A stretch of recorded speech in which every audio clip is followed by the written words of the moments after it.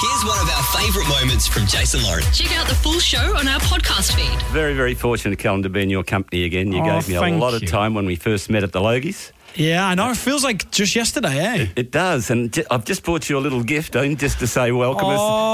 It's nothing fantastic, but I thought you might like this. Oh, look at it now. Oh, mate, that is so lovely. Well, look at us there. Will you explain what it is? Pair of handsome blokes. This is a picture of me and Bobby at the red carpet at the Logies. That was a night of nights, eh? That was really special. You made it. Oh, stop it, Bobby. Can I know I can. I just want to talk a little bit about you. I've done my homework. I've done my research. I've had my hundreds of researchers. Dancing on my own, 300 million times it's been viewed. Where Are You Now? Over 400 million streams. That's the word, isn't it? A bit nervous. Yeah. And 7.5 billion streams for the total of your music. How does that feel to you? I mean, it's just as unbelievable as you reading it as it is me hearing it. It's just... These are the things that you hope for, right? You go into music and you hope that it's going to be heard by the masses, right? I mean, when I first started in music, I remember putting out a YouTube video and it was, seen by 1,000 people, and I thought that was the dog's bollocks, basically. And then you're reading numbers like that, and I'm like, how was it managed to just catapult like that? I'm just so grateful, Bobby. It's all done with talent. That's what it is. Thank you so much, sir. And I do know that you've had a... By the way, I wanted to ask you this. Where's home for you? Have you got... Can I ask you for a reason? Do you have a home now? You were born in Yorkshire? I was born in Yorkshire. Are you a Yorkshire man? I'm a Yorkshire man, yeah. Okay. Down to my toes. You're a proud Yorkshire man. I think home for you is Hull. Yes. Gee, you have been doing your research. I have, because being an Aussie... The only famous people that ever come out of Yorkshire were cricketers. But now we've got a world-famous superstar singer in Callan Scott. Thank you so much, man. Yeah, and to be honest, I still have a house there. I still live there. It's kind of my main residence. And it's where all my family are. And, I think Aussies are the same. You never forget your roots. You always try and, make time for family and home and, spending time with loved ones. And I think that's me down to a T. I love my family. I love my nephew, my sister, my mum, and all my best friends that still live there. Okay, now tell me about your sister. You just mentioned your sister. Yeah. Was she a singer, or were you backing her up on talent? Bobby, she was the reason. She honestly was the reason why I sing. She was always the singer in the family. Back when she was a little girl, she was a dancer. And she did contemporary, ballet, tap, all that kind of stuff, kind of like a little extracurricular thing after school. And she used to go sing in the theatres, and I used to be just sat there in the audience watching her sing in front of all these people, and I was just like, oh my God, how incredible that she has, this tiny little girl singing to all these people. And I just kind of tried to manifest that within myself and started singing in my bedroom. She overheard me one day and she just took it upon herself to become my driving force behind me singing. She actually put me in a karaoke competition, didn't bother telling me, Bobby. And I won't tell you on air what I said to her, but it wasn't very kind. But I was just so nervous because I was a drummer at school. I didn't think I was ever born for the front of the stage. And then we auditioned for Britain's Got Talent, and everything else is online, basically. I know. Now, talking about front of the stage, Tokyo, Manila, Bangkok, Jakarta, Kuala Lumpur, Singapore, Asia, amazing trip. Yeah, just unbelievable that I'm playing all these shows, especially after the last 2 years we've had as well. Just what an absolute honour to be able to go back to these countries and sing to sold-out shows and, hundreds of people at these shows. It's just unbelievable to me. Now, while I was sneaking onto the internet and checking a few things out, the audience in Tokyo, they're normally very quiet. They were singing along with you. Honestly, Bobby, right, I was told before I went to Tokyo, I was like, right, just, with Tokyo, it's just good to bear in mind that the Japanese audience are very respectful, and so they'll applaud, but the applause won't be very long because they're so eager for the next song that they want to kind of pay you respects. So I went there thinking, oh my God, like I've never been to Japan before. I don't know if there's going to be a massive language barrier, because I sometimes have my Yorkshire accent starts poking through and I start saying, no. So I didn't know whether they were going to be able to understand. I didn't know about, the applause, whether it would make me feel awkward. They were so amazing. Yeah, I watched it. It was fabulous. One of the first songs in, and they were all like on their feet. It was just ridiculous.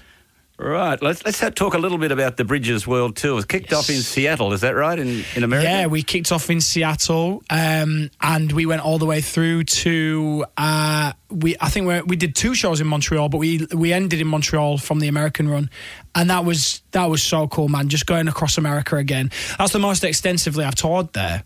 22 gigs in 23 days. Does that make sense? Is that about right? So, yeah, it seems about that, yeah. So then, of course, you've got Australia, you've got New Zealand coming up, South Africa. Yeah. I know you're in Cape Town, Durban and Joburg, and those concerts are almost sold out.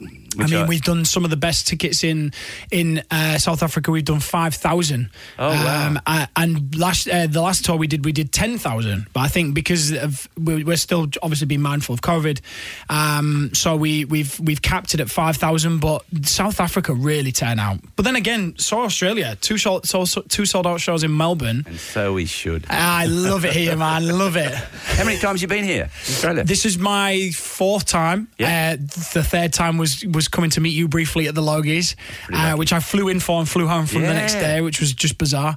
But this is my fourth or 5th time here in Australia. Okay. You've got a little bit of a passion for mental health. I do. I was reading something, Mind for Mental Health Awareness. You did an album or a concert or a... Yeah, we did a concert. I did like a week worth of sort of raising awareness, raising money. The thing is, Bobby, I've had a rough time with my sexuality and my mental health, and so those 2 things came sort of in tandem when I was writing this album. And Bridges is kind of that sort of taking weakness and making it strength, resilience and coming up against the odds and defeating and winning those battles. And I think for me, mental health has always been a big one. Bridges, the title track of the album, is about one of the darkest times in my life.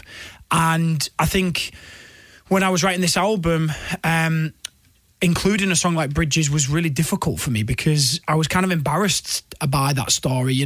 Talking about suicide is already a very, deep and complex conversation, and still has a bit of a taboo around it, I think. And even I was a little bit, sort of ashamed and embarrassed about that. But I embraced it. I put it on my album. I called the album Bridges, and I thought, you know what? I want to go around the world sort of telling people that we should, look after ourselves more. We should talk to each other more. And just sort of take our mental health a little bit more seriously. You happy now? Happiest I've ever been. You look great. Yeah, happiest I've ever been, Bobby. I'm so happy. I'm doing a job I love.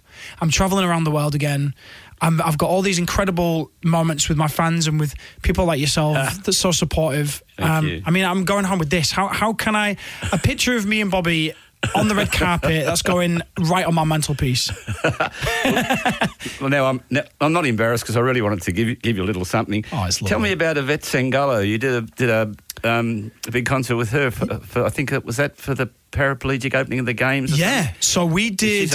I just want to. I'll give your listeners Yvette Sangalo. For those who don't know, she sold 25 million albums, 4 Latin Grammys, and she's Spanish and Portugal. And as a male, not hard to look at.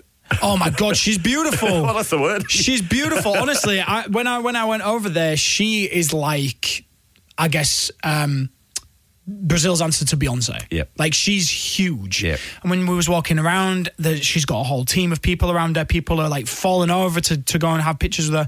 She's a lovely, lovely lady. And she actually, that was my first massive collaboration. We sang together for the closing of the Paralympics in Rio in Brazil. And it was insane. I mean, that was the first time I'd ever done anything on that scale, because 2015 I was on Britain's Got Talent. 2016 we went over and did that.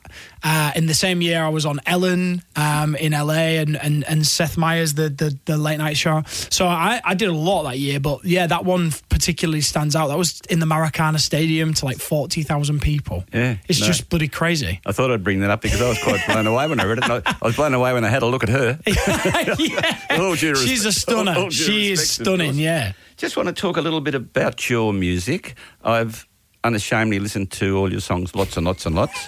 I have two favourites, which thanks for asking.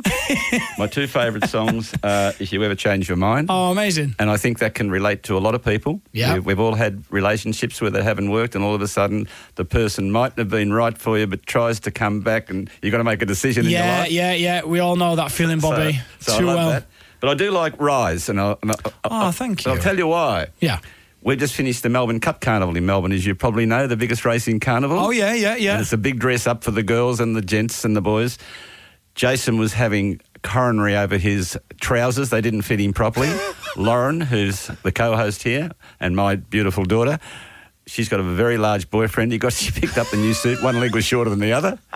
But I'm here to tell you, I looked fantastic. So of course you did, Bobby. And why I like that song is I've got my best suit on.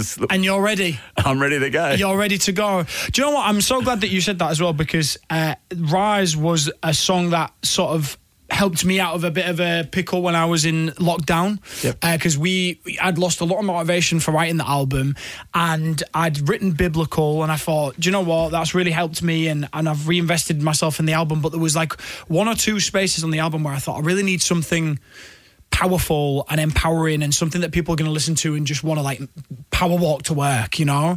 And Rise was one of those songs that I managed to write during the lockdown, and it felt really like every time I sing it, it's the opening song of the set. It's a real kind of confidence booster. So I'm glad that you like that one. When you sit down to write an album, do you have something in mind from you personally, or are you just going to put some words down, or is it all mainly personal experience that you write and sing about? Yeah, there's mainly all personal. I mean, there's a song on the album called Cross Your Mind, which was inspired by me having a phone call that morning with somebody close to me, and as I was talking, I could just tell that they just didn't want to speak to me, and that kind of inspired. I mean, the first lyric is, we haven't spoke for a week or so. I can tell from your voice that it's not the call you wanted.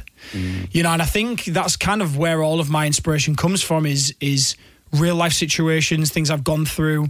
Like I said, No Matter What is about my coming out story. Bridges is a much darker time, but sort of merged with hope. If You Ever Change Your Mind, like you said, it says what it says on the tin. So that a lot of my songs are born from that kind of life, experience. So I kind of, when I sit down for the third album, I'll kind of look over what the last few years have been like for me since writing Bridges, and sort of reevaluate where I'm at, what kind of artist I am, what do I want to say on this record that I haven't said already. But it's definitely going to be more heartbreaking songs, Bobby. How can it not be? Well, we want a lot of happy songs as well. Yeah, we do, yeah. If we can. Yeah. With Talent Quest, etc., Idol and all these things, how important are they for people of the world, young people, aspiring people? Are you in favour of America's Got Talent and all these? Yeah. What's your take on those shows? I know Simon Cowell got you your start. Yeah. Do you want to give us an insight? Yeah, absolutely. I mean, I'm a massive advocate of talent shows. Obviously, I had a talent show myself, went on Britain's Got Talent, and sort of the rest is history. And since then, I've kind of wanted to lend myself to new talent and emerging talent. I've got myself involved with The Voice Australia. I came over and performed on the final. I've been on just recently came from Germany, from The Voice Germany, where I sang with the finalists and released a single with the winner. And even just sat with them, Bobby, there's 4 young, aspiring, hopeful artists that have got themselves to the final of this competition. And I just know what it feels like. I could see fear and excitement in all of their eyes, and I just wanted to impart some knowledge onto them and some experience of just saying, like, you know what, don't make the same mistake I did and think, well, at the end of this, if I don't win, that's the end. Because I definitely did. I lost I came 6th on Britain's Got Talent and a dog won. And I was like, well, that's it. That's my career done. And, you know, look where I am now. And I think, you know, that just comes from being passionate and working hard and, you know, keeping your foot in the door. And I said that to all those guys. This is by no means the end. It's just the beginning of what is an amazing career. So I would love to continue, you know, in that role. I'd love to be a judge. I'd love to have a chair. That was my next question. Yeah, I'd love to. Yeah, I'd love to. Tell me, Callum, what songs do you like to sing? The ballads, the upbeats? What do you have a favourite genre? Is that the word? I mean, I'm a sucker for sad songs, Bobby, so I love singing the sad ones. I do love singing You Are The Reason. I think You Are The Reason in particular has resonated more strongly with fans around the world than any other song. Simply because it's a song of dedication of love, you know. I think You Are The Reason always sort of unites people. Everybody gets shoulder to shoulder. Everybody sings it loud and proud, and I sort of stop singing and everybody sings it for me. I think it's beautiful. Dance on My Own, obviously, a song that got me started. But songs like If You Ever Change Your Mind and Rise go down really, really well. I can see you bopping around there. Yeah, but I'm on fire. I reckon it's I've never my first celebrity interview, and I'm hoping it won't be my last. I'm the first one. I've never done this before. It's only because Bobby, my daughter's you are on so sweet. So it's I was very excited when I was asked to come in here. Your favourite song? Got to ask you. You've had lots, Bobby. Come on. I would say You Are The Reason. You Are The Reason? Yeah, why not? Yeah. It's such a beautiful song to sing when you know so many people have, you know, people walk down the aisle to that song. People have had their first dance song to that song. People have, you know, I heard people have had their babies being born to that song. You know, born not conceived, Bobby. That's the main difference we should point out. I was going to ask you, did you have any filters on interviews? But meeting you a couple of times and speaking to you, you haven't got any filters. I have. I don't even know what a filter is. No, me either. I had to Google it. It was on my notes. We're a nightmare for the radio stations, Bobby. No.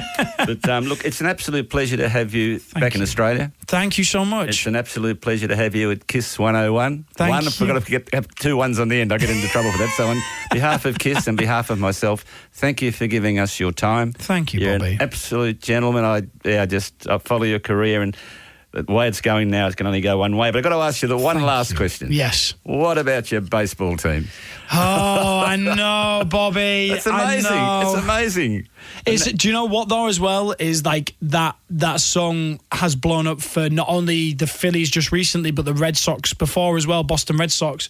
So Boston Red Sox had it, then the Philadelphia Phillies have had it, but people are calling it the curse of Callum Scott because both of those teams got to the World Series and lost. They did. So I'm like, I don't know if they should use my music anymore. But yeah, I feel so sad for them because you could see that the energy was palpable in Philadelphia. But I think everybody there is so proud of them and for where they've come, and me included. It wasn't meant to be a derogative question. I was meant to say it's amazing. National Basketball League, baseball league in America's huge. They've got football and they've got basketball, and that's up there with them. Yeah. And to have those two enormous organisations using you as their official or unofficial, whichever word you want to use, anthem. Unbelievable. That is amazing. Unbelievable. For a young gentleman from Yorkshire, hey? Well, I mean, who'd have thought that I'd have got the opportunity to go to Fenway Park and throw the first pitch? Amazing. Mean, everybody who I've spoken to who loves baseball has said that's such an honour, and it felt like one. Are you nervous throwing it? Oh my God, yeah, I'd not thrown a ball in years. And I was sat that backstage saying, can we please practice throwing and catching a ball? It feels like the most primitive thing to say. But no, it was a huge honour. So long may that continue. No bigger honour than me sitting opposite you and being Bobby, in your company. You're breaking my heart now. So thank you so much. Thank you, mate. Let's call it a day right here. I could go on all day. And whenever I cross your paths again. By the way, my bags are still packed, so if I get a call from Germany or America or somewhere you need some help, you need to, yeah, I'm there. You're I'm ready right to go. there. Passports, right? Yeah. We've got. I mean, I'll get you a visa for every country. And I'll just drop my age back a little bit so people won't. Great to be with you, mate. And Thank you, can Bobby. I call you mate? You don't mind? Yeah, absolutely, mate. Family. I mean, look at that. Love you, Callum. Look at us. Thank you so much. Bobby. Love you too, man. Cheers. Thanks for listening to the Jason Lauren podcast. For more great content, check them out on socials at Jason Lauren.